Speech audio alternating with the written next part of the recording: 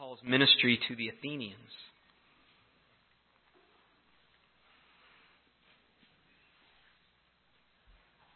Now, while Paul was waiting for them at Athens, his spirit was provoked within him as he saw that the city was full of idols. So he reasoned in the synagogue with the Jews, and the devout persons, and in the marketplace every day with those who happened to be there. Some of the Epicurean and Stoic philosophers also conversed with him. And some said, "What does this babbler wish to say?" Others said, "He seems to be a preacher of foreign divinities," because he was preaching Jesus and the resurrection. And they took him and brought him to the Areopagus, saying, "May we know what this new teaching is that you're presenting? For you bring some strange things to our ears. We wish to know, therefore, what these things mean." Now all the Athenians and the foreigners who lived there would spend their time in nothing except telling or hearing something new. So Paul, standing in the midst of the Areopagus, said, "Men of Athens, I perceive that in every way you are very religious. For as I passed along and observed the objects of your worship, I found also an altar with this inscription, 'To the unknown God.' What therefore you worship as unknown, this I proclaim to you. The God who made the world and everything in it, being the Lord of heaven and earth, does not live in temples made by man, nor is he served by human hands, as though he needed anything, since he himself gives to all man life and breath and everything. And he made from one man every nation of mankind to live on all the face of the earth, having determined allotted periods and the boundaries of their dwelling place, that they should seek God in the hope that they might feel their way toward him and find him. Yet he's actually not far from each one of us. For in him we live and move and have our being, as even some of your poets have said. For we are indeed his offspring. Being then God's offspring, we ought not to think that the divine being is like gold or silver or stone, an image formed by the art and imagination of man. The times of ignorance God overlooked, but now he commands all people everywhere to repent, because he has fixed a day on which he will judge the world in righteousness by a man whom he has appointed. And of this he has given assurance to all by raising him from the dead." Now when they heard of the resurrection of the dead, some mocked, but others said, "We'll hear you again about this." So Paul went out from their midst. But some men joined him and believed, among whom also were Dionysius the Areopagite, and a woman named Damaris, and others with them. Please pray with me.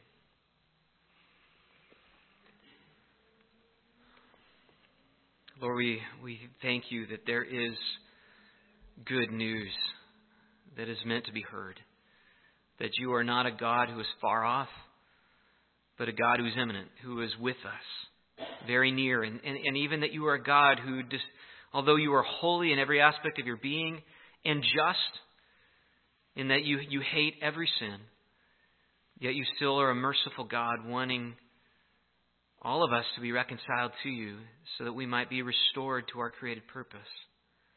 And we might live with you eternally, free from the consequences of sin. And Lord, I pray that you would use Paul's words and Luke's words in Acts to encourage us, to strengthen us. Lord, you know the needs of each person. And Lord, we know that we are spiritually nourished, we're fed, we're strengthened, we're guided by your word. And so I pray that you would work in power through your word to minister to the needs of each person here. We ask these things in Christ's name. Amen. One of the things that I hear from Christians frequently is how they desire to grow in evangelism. In fact, there's very few Christians I've ever met who would say that they're satisfied with their pursuit of evangelism, with their ability to articulate the truth, or their confidence in pursuing people. And it's something that people share that they want to grow in. In fact, just this last week, I was having a conversation with one of our missionaries on the phone, and that was, as I was getting prayer requests from him, that's what he shared. It was like, I want to grow in in my evangelism, particularly in having opportunities, but even clarity and confidence when I'm speaking to these unbelievers in the city. And I think one of the reasons Christians struggle with evangelism is because there are many popular models of evangelism, but that they're also very poor models of evangelism. And often, the people that we would identify as evangelists even have ministries that look very different from the ministry that we see in the apostles and in the book of Acts. Now, frequently, the methods used to try and reach people with the gospel are manipulative, or they're deceitful, or they're just obnoxious and rude. Sometimes even downright false or silly. And so how do we know if our approach to evangelism is good, if it's healthy, if it's productive, or if it's harmful? Well, I think one way that we can get clarity in that is just to look at how did the apostles themselves approach evangelism in the book of Acts. Because it's a record of how they went out from Christ and proclaimed the good news to all peoples. And so, even here in Acts 17, we have one of the greatest passages on evangelism in Paul's mission to the Athenians. A very simple outline of the passage can be found. It begins with Paul's engagement with the Athenians. He begins conversation. He pursues them. He looks for these conversations to share the gospel. And then when he gets an opportunity, he explains to the Athenians essentially who God is and why they need to repent and believe in him. And then in verses 32 to 34, we have a brief explanation of the effect that Paul had on the Athenians in his ministry to them. So let's begin with Paul's engagement with the Athenians in verses 16 through 21. In verse 16 it says, "Now while Paul was waiting for them," referring to his companions who were left behind in Thessalonica, it says, "his spirit was provoked within him as he saw that the city was full of idols." Again, verse 16 reminds us again that Paul has left behind his friends and they'll return to him.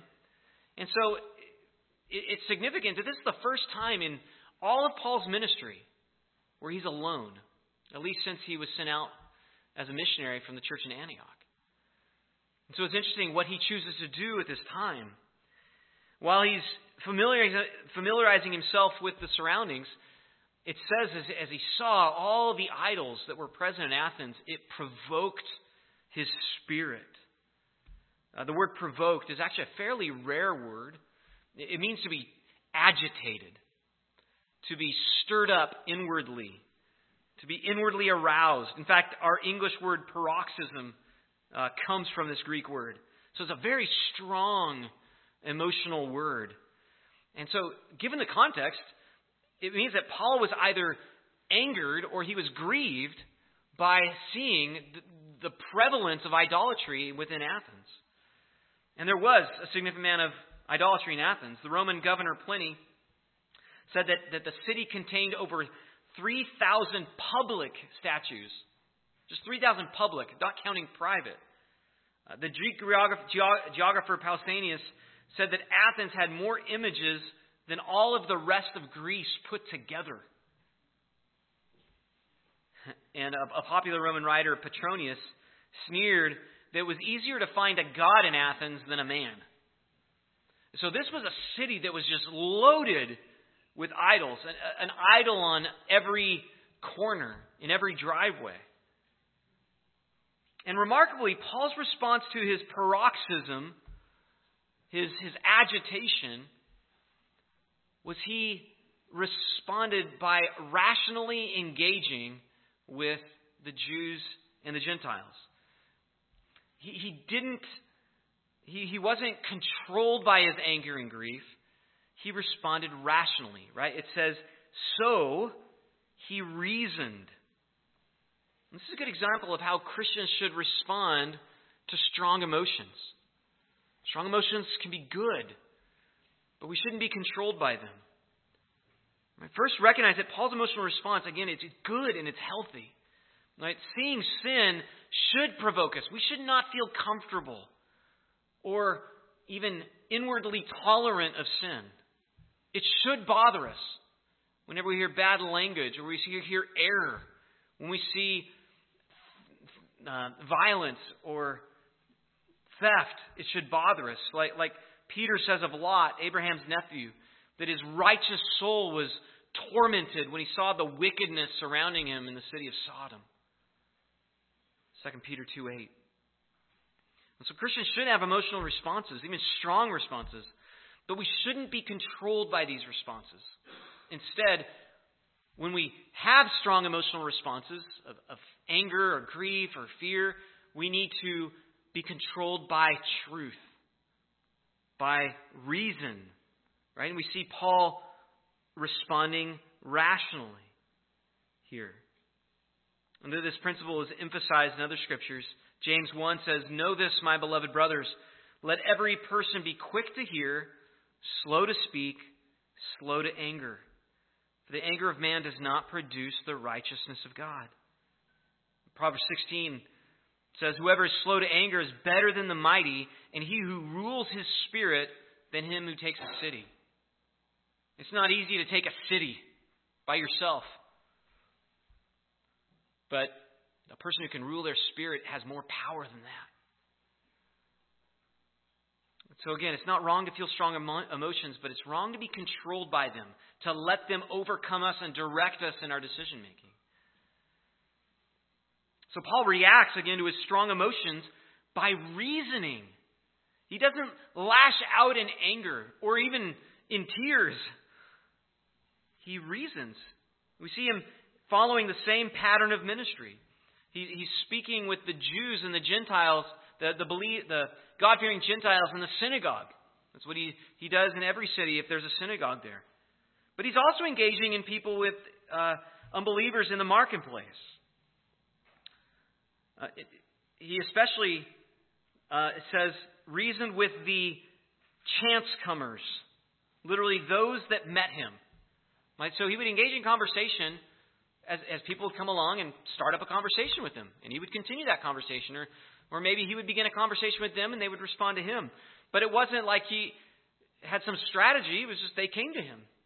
And it was a comfortable conversation.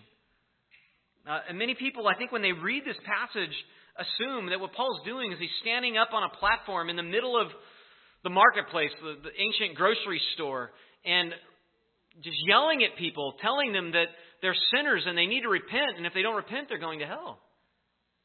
But that's very different, actually, from what's happening. And the reason when they think that is because they're imposing the modern image of contemporary street preachers and what they did, and assume that must be what Paul was doing also. But Paul wasn't yelling at anybody. He was just having conversations with people who happened to pass by.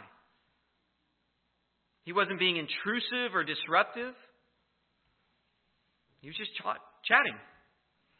Now, we also need to recognize that the marketplace, or the agora, where Paul engaged these Athenians, it's kind of like a mall of philosophy. Many people would set up, their we'll call them booths, where they would teach just what they thought about the world, and they would give their worldview. And people would go there because they'd want to window shop, so to speak, these different philosophies. To hear, maybe this person's got a better view of life that would better help me live the life that I want to live. And so they would go there and just hang out there and listen to people talk.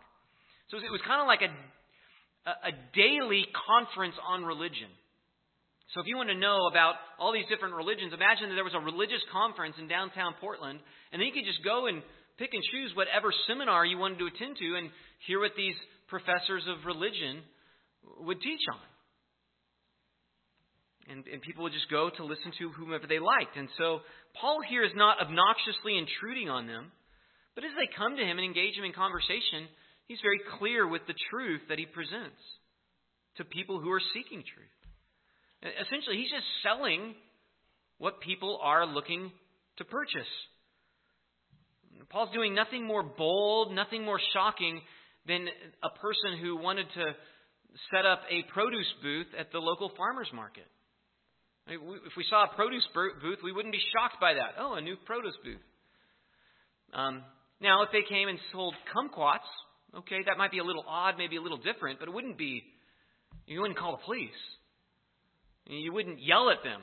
You would ask, what are kumquats? What do I do with these? And that's essentially what Paul's doing. He has a new teaching, something they're not familiar with, but he's not disruptive. He was rational, and he engaged people in a very natural manner. So these people wanted to engage him in conversation. Luke tells us in verse 18 that Paul particularly engaged the Epicurean and Stoic philosophers. Just a brief explanation of their philosophies. The Epicureans were essentially deists. They believed in the gods, but they thought that the gods were basically aloof from everything that happened in the world. They didn't really care what humans did, and so their philosophy, the philosophy of the Epicureans, was basically the best life is to find pleasure. Do what feels good to you. What's right for you is what's right. That's what's moral, what you feel like doing. So very similar to the philosophy that is prevalent in American worldviews. The Stoics were pantheists. So they basically said that God was the world and the world was God. And everything essentially was governed by fate. And so the way you could live the best life is not to be affected by what comes against you. That virtue was defined by rationalism and self-control. And they taught actually that virtue was its own reward. If you live virtuously, you're going to have good things happen to you. Vice is going to have its own punishment. You live wickedly, you're going to reap what you sow. And so these two groups of philosophers were interested in what Paul had to say, but others were dismissive. They said, what's this idle babbler got to say? And that phrase babbler actually means seed picker. Like a pigeon that would fly into the marketplace and just pick at seeds. Their point was he doesn't have any real coherent worldview, but he's just picking and choosing what he wants to believe. They didn't understand what Paul was trying to share with them. Some recognized that he was teaching about the God of the Jews, and so they identify him as a preacher of foreign religions. And these people were interested enough to hear more, so they actually invite him to go teach in the Areopagus. The Areopagus literally means the hill of Mars.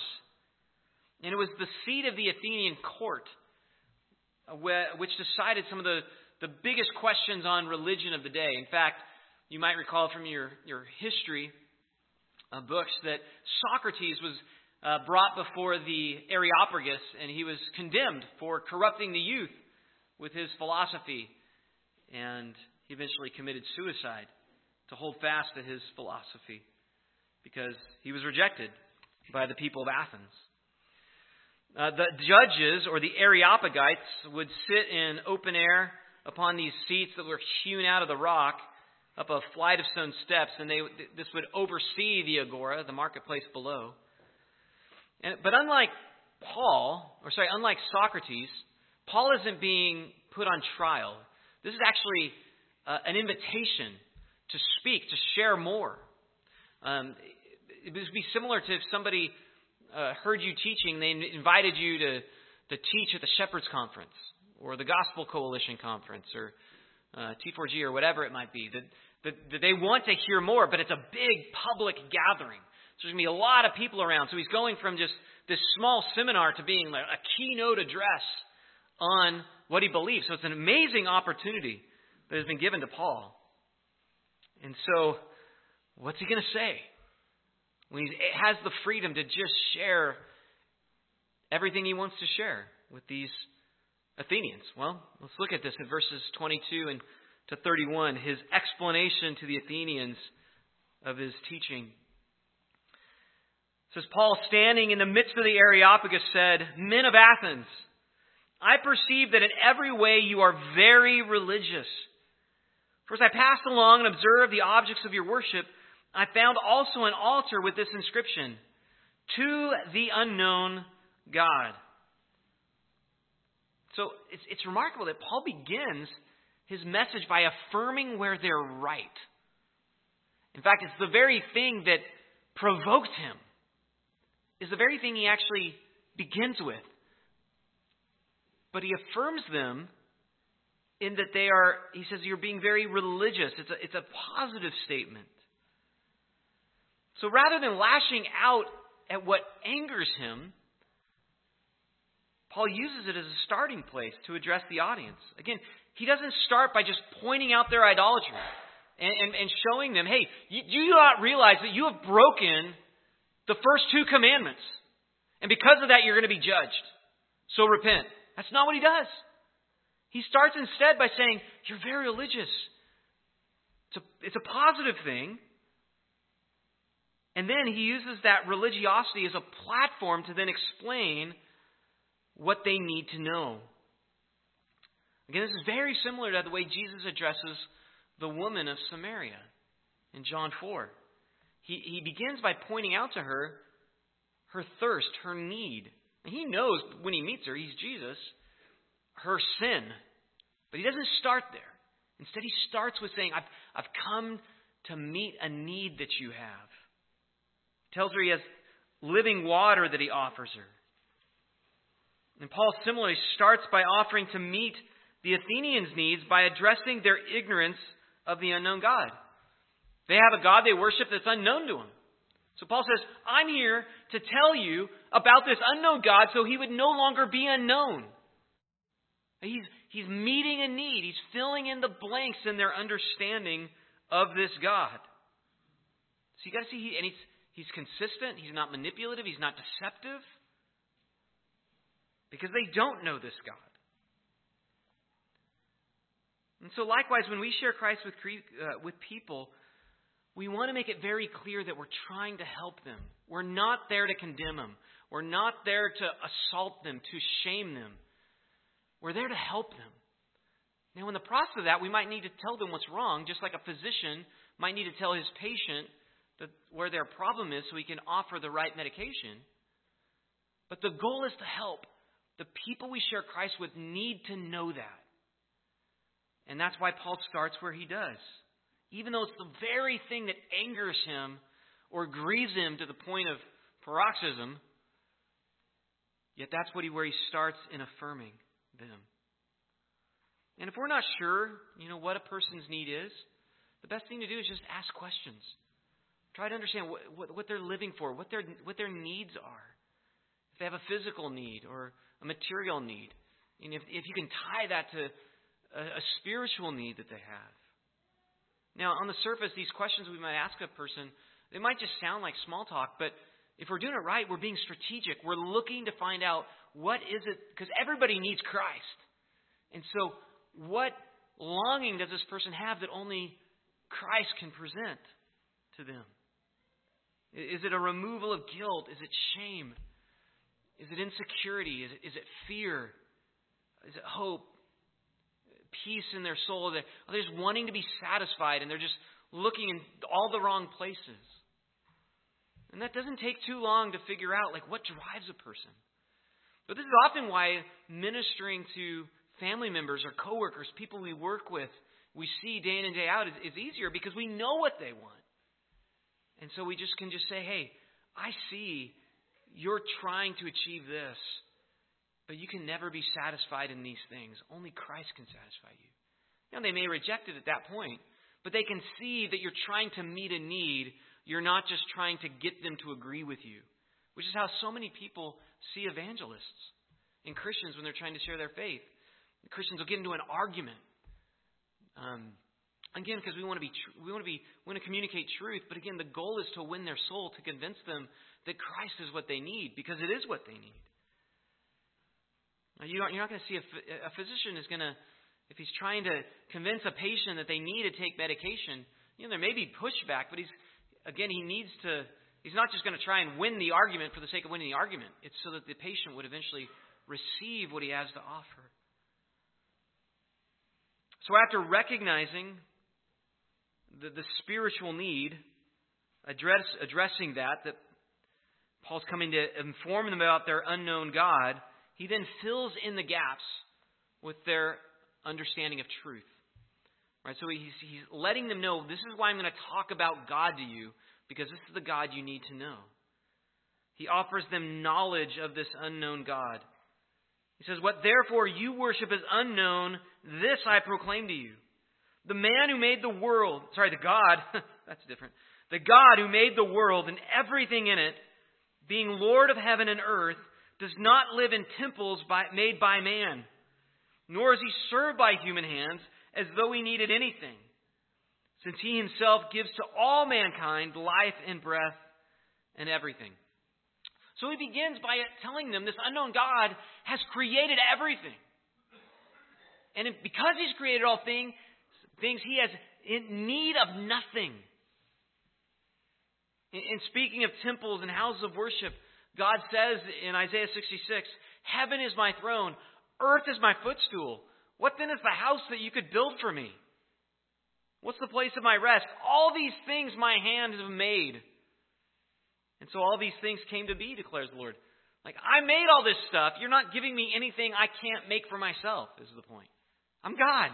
I'm not impressed, even by grand temples. And speaking of sacrificial offerings, God says in Psalm 50, every beast of the forest is mine, the cattle on 1,000 hills. I know all the birds of the hills, and all that moves in the field is mine. If I were hungry, I would not tell you, for the world and its fullness are mine. The point is, God doesn't need anything from us. We need Him. That's what people need to know. God isn't looking for strokes. He doesn't need to be affirmed. He doesn't need to be worshipped. We need to worship Him, because that's what we were created for, and that's what Paul wants them to understand. Paul's preaching what's known as the doctrine of the aseity, or the self-existence of God. It means that God isn't dependent upon anything. He doesn't need anything to sustain Him. And that's why this is an attribute that exists in God alone. Nothing else has aseity, only God. So in contrast to everything else in creation, God's existence is everlasting. It never started. It will never end. And therefore, everything else in creation owes its existence to Him. Its allegiance to Him. It should honor Him by worshiping Him. In fact, this is the primary attribute of God that's manifested in the name when He revealed Himself to Moses in the burning bush. When He said, Moses asked, what should I say, what God should I say you are to the Israelites? And He says, Yahweh, which means essentially, I am that I am. My existence is. It didn't begin. I'm the source of everything. And so with this attribute, Paul is subtly confronting the error of the Stoics that he's talked to and the Epicureans. And notice that he's not confronting their error in an attacking manner. He's just straightforward telling them the truth. He doesn't call out the Epicureans. He doesn't call out the Stoics. In fact, the only time he cites other teachers, it's in a positive way. He's not trying to destroy them. He's trying to help fill in the gaps, particularly what they need to know about this unknown God. The second thing he tells them about God is that He is sovereign over all peoples. Look at verse 26. And He made from one man every nation of mankind to live on the face of the earth, having determined allotted periods and boundaries of their dwelling place. This is a very important verse for those who are seeking to develop a theology of race. Because it tells us what the Bible teaches about race. It affirms that all men belong to the same race. But we all have different ethnicities. We come from different nations, different ethnos. We're Gentile nations. The word Gentile is ethnos. We have different languages. We have different amounts of melanin, different food preferences, different music interests, but we're from the same race. Biblically, there's only one race of men. And there's just differences within that race. Different nations. And Paul says to the Athenians that this God, who is the one who determines how long these nations, these people groups last, how big they get, when they rise, when they fall. And so this doctrine is really critical even in our understanding of the book of Acts as a whole. Because it's been one of the major emphases is that God is not the God of the Jews only. The Messiah is the Messiah of the Gentiles also. And so he has sent his teachers out into the world as apostles to tell all the nations of who he is, that they might come to know him. Right? He says in verse 27 that they should seek God and perhaps feel their way toward him and find him. And this is the third characteristic of God that Paul informs the Athenians of. That he's accessible. That he's present. You can know him. So even though he's transcendent, he's knowable. So this God that has remained unknown to the Athenians can now be known. Even though he's self-existent, sovereign, and transcendent, he's immanent. That means he's present. In fact, he's omnipresent. As Paul says, he's not actually far from each one of us. Verse 28, for in him we live and move and have our being. This is exactly what David said in Psalm 139. Where shall I go from your spirit? Or where shall I flee from your presence? If I ascend into heaven, you're there. If I make my bed in Sheol, you're there. If I take the wings of the morning and dwell in the uttermost parts of the sea, even there your hand shall lead me, and your right hand shall hold me. So God is immanent. He's present. And so after establishing this transcendent nature of God, Paul then can now logically address the sin that's provoked him. Because now they're going to have a context for why their idolatry is wrong. Previously, they would have no clue. They thought they were doing the right thing in creating idols. That's why they were so prevalent in Athens.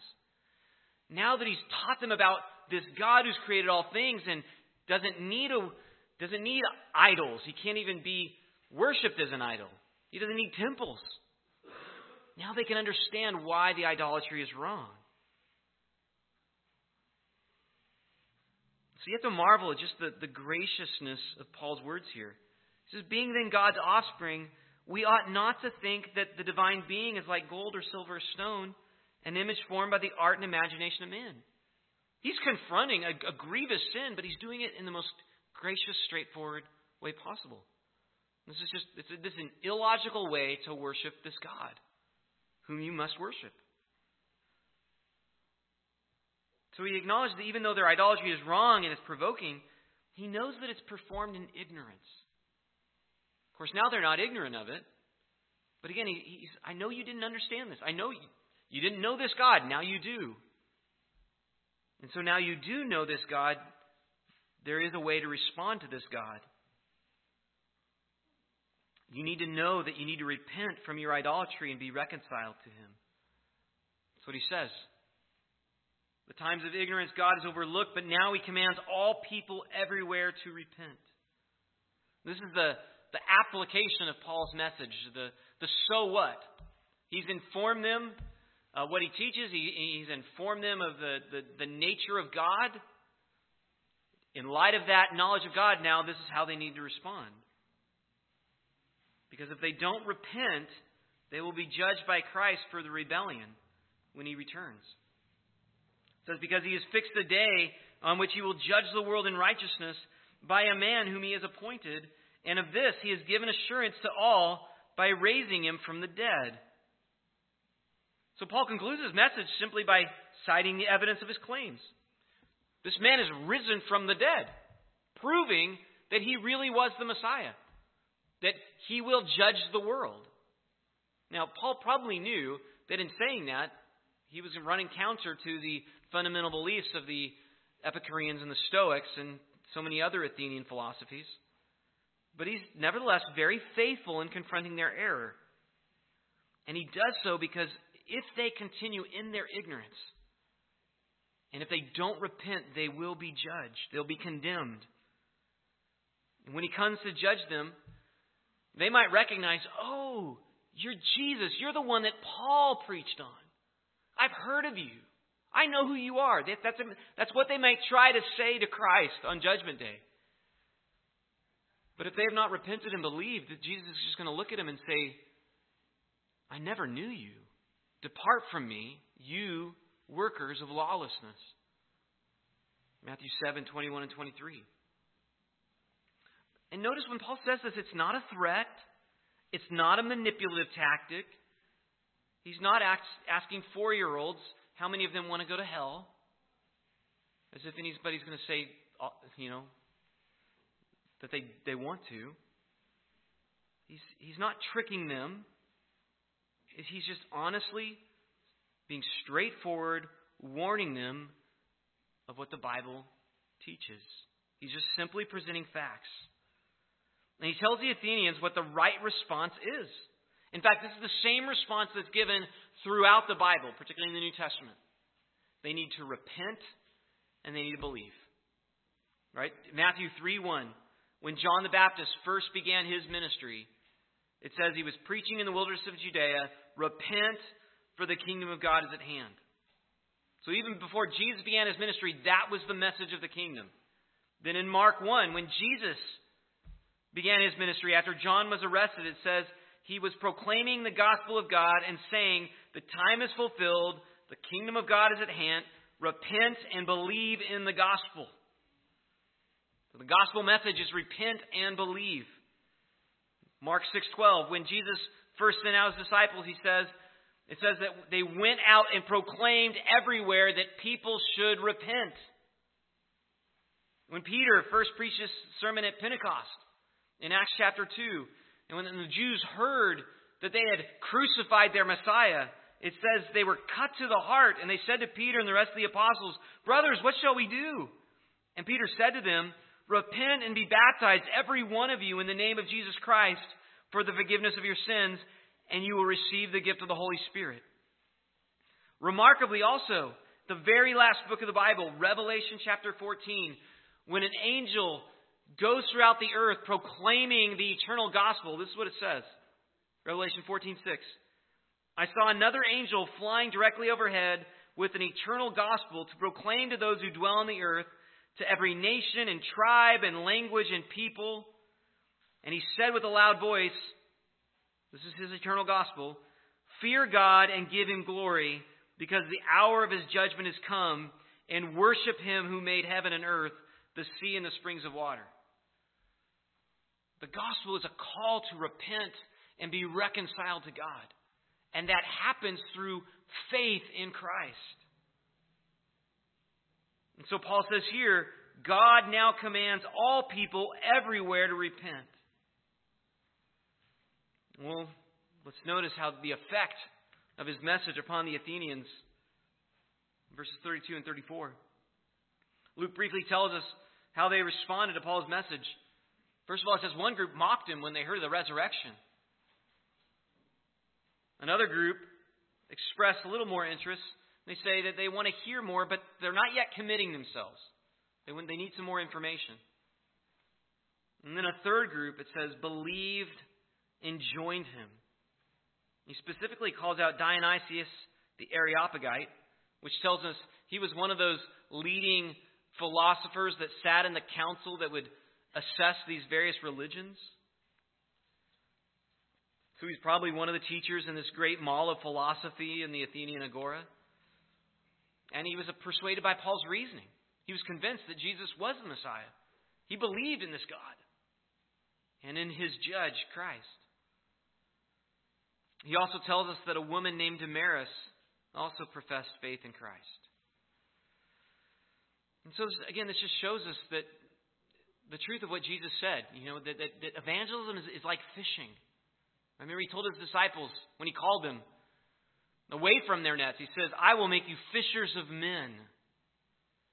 Right? If you go fishing, chances are You might get skunked. You might not catch anything. But you might catch some fish. But very few people, whenever they go out to fish, are going to be like Justin and catch everything that they throw bait in for. Right? Or it's like shooting half-court shots. Some of those shots are going to go in. But very few. Unless, of course, you're Devin. Then you might make every one of them. But very few people are going to get good responses when they share the gospel. Sometimes people are going to respond and they're going to believe. The shots are going to go in. The fish is going to bite. But most of the time, you're going to get rejected. And not to be discouraged by that. It happened to Christ. It happened to Paul. And it's going to happen to us. And so we just need to be faithful with the opportunities God provides and trust Him with the results. So just in summary of this text of Paul's evangelistic ministry to the Athenians, he begins in just examining his surroundings, and even though he's provoked by seeing so much of their sin, just like we are as we look at just the perversity in the world around us, he's not controlled by that emotional response. Instead, he rationally engages with people, sharing the truth of what the Bible teaches. He uses natural, unoffensive means to engage people in conversation. And this leads to an incredible opportunity for him to share publicly to probably hundreds of people. And what he preaches is the character of God primarily. He teaches that He's creator, that He's sovereign, that He's accessible. But at the same time, because He is all those things, He commands all people everywhere to repent and to worship Him. And remarkably, in Athens, Paul faces no persecution in the synagogue or even after preaching in the Areopagus. Which is remarkable, again, because he gets persecuted almost every other town he goes to. Now, there is some mocking, but again, it's not the violent persecution that he's had before. And what's also remarkable is this is the last we hear of Paul's ministry to the Athenians. Now, presumably some sort of church was founded. But Luke doesn't give us any more details. In fact, we don't hear about anything else in the Bible about the Athenians. This is it.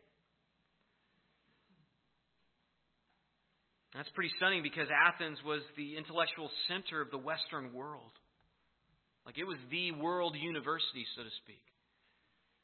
And yet we hear nothing about a church there. Nothing about the Christians there. And it's possible this is just a subtle nod to what Paul tells the Corinthians in 1 Corinthians 1:26. Consider your calling, brothers. Not many of you were wise according to worldly standards. Not many were powerful. Not many were of noble birth. But God chose what is foolish in the world to shame the wise. God chose what is weak in the world to shame the strong. God chose what is low and despised in the world, even the things that are not, to bring to nothing things that are, so that no human being might boast in the presence of God. Heavenly Father, we thank You that You have chosen us to believe even though we weren't noble-minded, we weren't wise, we weren't powerful according to worldly standards, but that You nevertheless had mercy upon us. You brought an evangelist to our life to help us see what the Bible teaches. God, I even think about in my own salvation how You used a 4th grade Sunday school teacher to teach on Revelation who probably didn't even know what she was talking about, and yet You used that effort to open my eyes to believe. And I thank You for using all the people that You have used in my brothers and sisters' lives to open their eyes that they might know You. And I pray that You would likewise use us with our family members, with our coworkers, with our neighbors. Help us to have wisdom to how to engage in these conversations, to know what to share, and to have clarity in what we share so that people would truly believe and they would recognize our desire for them to find their satisfaction in You. And we pray these things in Christ's name. Amen.